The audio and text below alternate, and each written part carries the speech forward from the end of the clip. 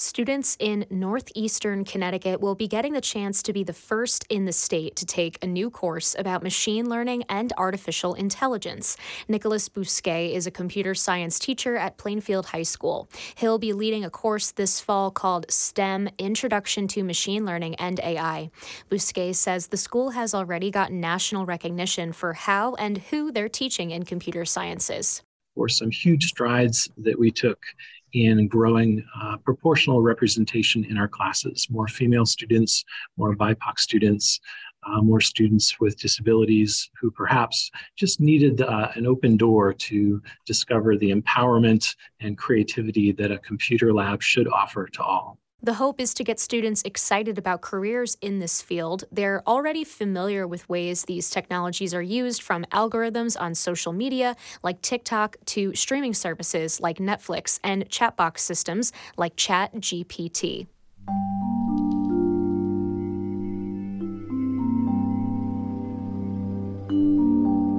You're listening to After All Things, WSHU's daily news update from the Connecticut, New York region. Suffolk police reach a tentative agreement in a lawsuit with civil rights advocates.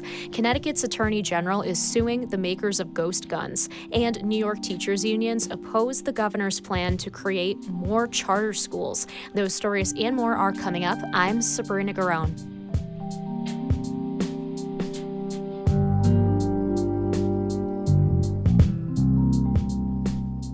There is a tentative settlement agreement between the Suffolk County Police and civil rights advocates in a class action lawsuit that started after Latino drivers were stopped by police and extorted for cash. WSHU's Charles Lane reports.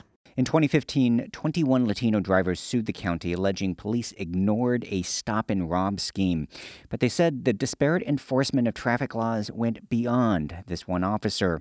Mina Roland Oberdick is a lawyer with Latino Justice. A much wider systemic practice of unconstitutional traffic and pedestrian stops targeted at Latinos, and which resulted in unlawful frisks, detentions, searches, deprivations of property, and unlawful ticketing. The proposed settlement would require the county to pay $3.75 million, publish traffic stop data in far more detail, and offer more outreach to Latino communities. Oberdick says this new agreement fills in the gaps of a 2013 agreement with the Department of Justice after police ignored complaints from Latinos that they were being hunted by white high schoolers. The agreement still needs the approval of a judge and Suffolk lawmakers. Charles Lane, WSHU News. Connecticut Attorney General William Tong announced today a lawsuit filed against ghost gun manufacturers. Selling gun parts to anyone without a proper license is illegal in Connecticut. WSHU's Molly Ingram has more. Ghost guns are fully functioning firearms that cannot be traced by law enforcement. Ghost gun parts can be purchased online and printed by 3D printers. An undercover investigator from the Attorney General's office purchased weapons from 4 out-of-state companies.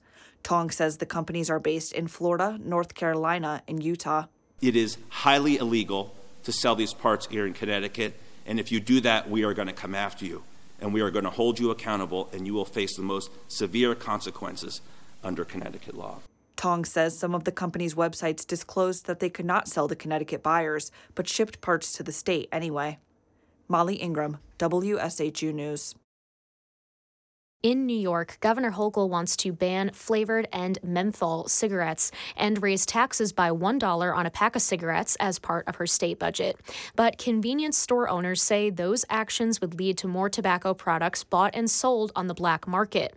Kent Sopris is the president of the New York Association of Convenience Store Owners. He says his 13,000 members could lose $1 billion in revenue a year or would even go out of business. There would be jobs lost for sure. And some stores only sell flavored tobacco products. They're just very popular. If you take them away, those entire stores will close down. Opponents of the proposal say previous attempts at prohibition haven't worked. The state banned flavored nicotine vaping products back in 2019, but that's led to an increase of black market sales.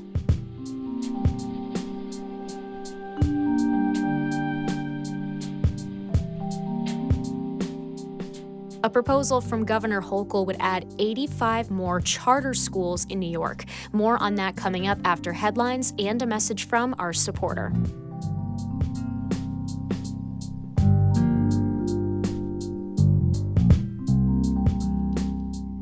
Support for After All Things comes from Hartford Healthcare. More COVID vaccine answers at hartfordhealthcare.org/vaccine or 833-621-0600.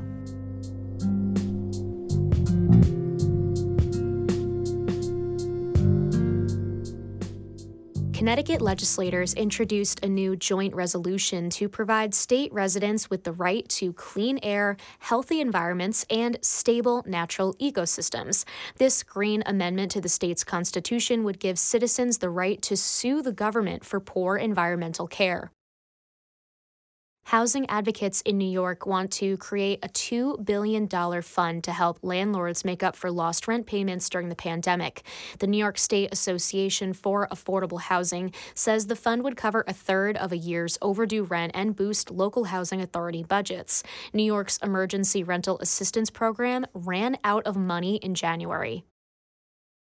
Greenwich, Connecticut's Conservation Department will begin oiling Canadian goose eggs in order to control the ever-increasing geese population.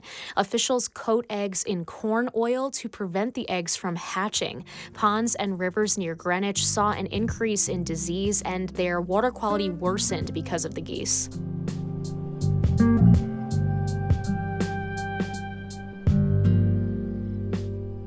Governor Hochul's proposal to increase the number of charter schools in New York is getting some pushback from teachers' unions and the state education department.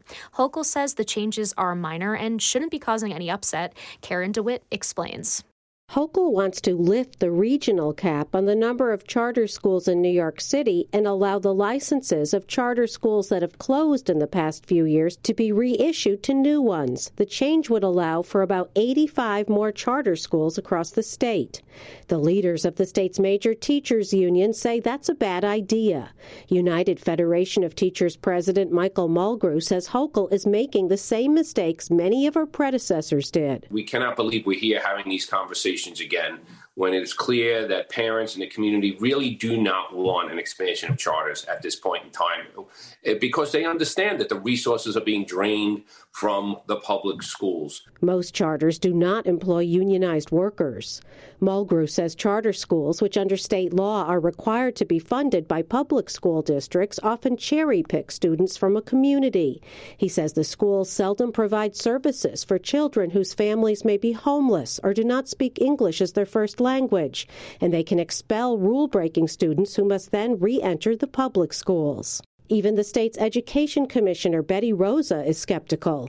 At a recent joint legislative budget hearing, Rosa questioned why so many charter schools are created in black and brown neighborhoods, but seldom in predominantly white areas. If it's such a wonderful experiment, then let me see it in places that embrace it other than communities of color. In New York, education commissioners do not work directly for governors. They're independently chosen by the Board of Regents. The regents are selected by the legislature. Charter school operators have been largely silent about the proposed changes, but some have come to the Capitol in recent days to support it.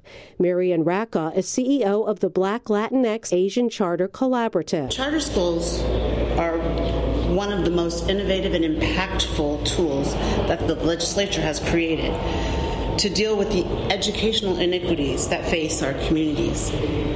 The legislature now has an opportunity to evolve that strategy by correcting a missed opportunity to put that tool in the hands of the community it was most intended to impact and help. Racca and other supporters and board members of the collaborative say the expansion is an opportunity for people of color to be in charge of more charter schools.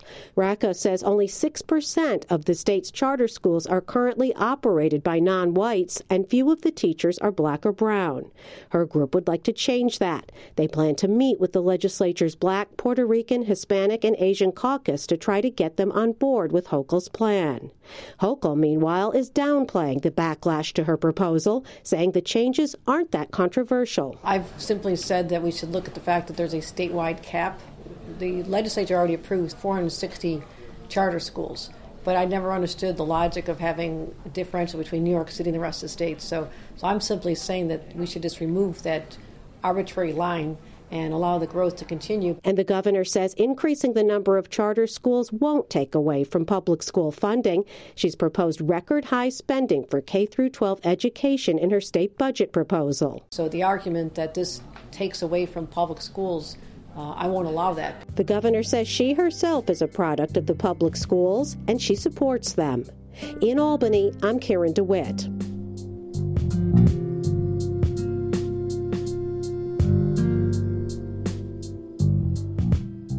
For the latest news from Long Island and Connecticut, you can listen on the radio or anytime online at WSHU.org or with the WSHU app. After All Things is supported by Hartford Healthcare. And here at the station, we really want to connect with you, the listener. So if you have any thoughts or story ideas you'd like to share with us, please feel free to reach out by email. It's news@WSHU.org. I'm Sabrina Garone. Enjoy the rest of your evening. I'll talk to you tomorrow.